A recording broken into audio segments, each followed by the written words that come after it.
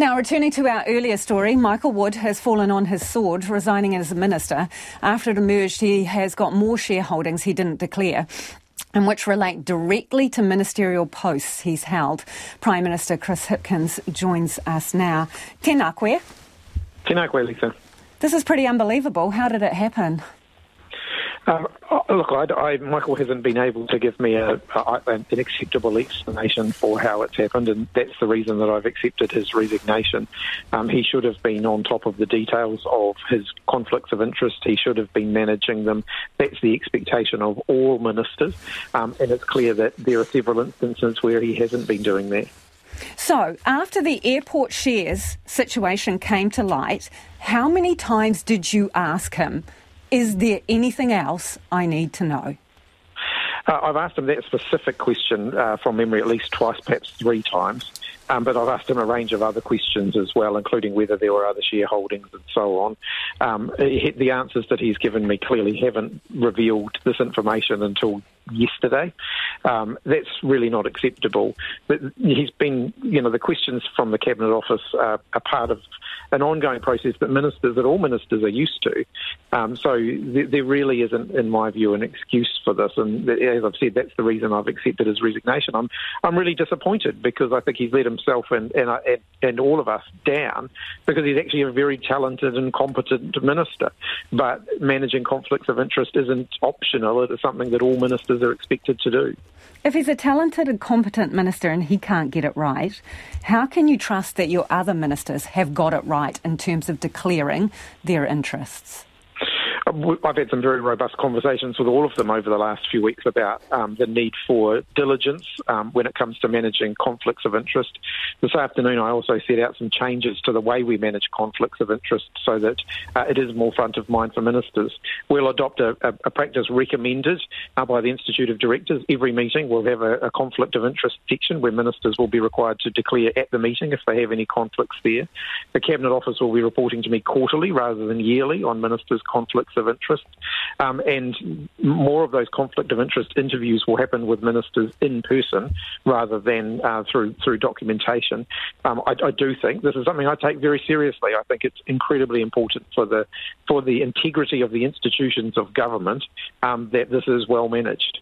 In terms of integrity then, what kind of audits are you going to do around the decisions Michael Wood made as a minister, for example, around green list jobs when he held shares in companies that could benefit financially from the decisions he made?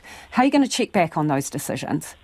Well, I've indicated the one that has been identified today where there could certainly be a conflict of interest, and that was after representations from the telecommunications industry.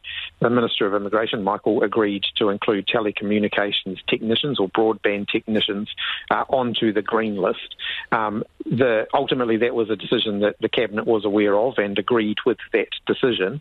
Michael did not at that point disclose his interest. He should have, and actually should have transferred the responsibility for making that decision to another minister in that context. Having said that, having looked again at that decision, I'm comfortable with the decision. But the issue here is that there was still a conflict and it wasn't managed. So, obviously, you've told your other ministers to clean house. Has anyone come to you and said, whoops, I've made a mistake too? Are you aware of any other issues with any other ministers? I think ministers are being very diligent in asking questions at the moment about, is this a conflict? Is this something I need to take additional steps to manage? That's good. I'm certainly very encouraging of that. That process has not identified anything else that hasn't been declared that would raise red flags. It's inherent in a government of a country the size of New Zealand. It's almost impossible for there not to be conflicts. We've got family members who work in jobs where it may create a conflict. We've got all sorts of interests. It's important that they are properly managed. But this is basic stuff, Prime Minister, and I'm really sorry to interrupt you, but it is basic stuff.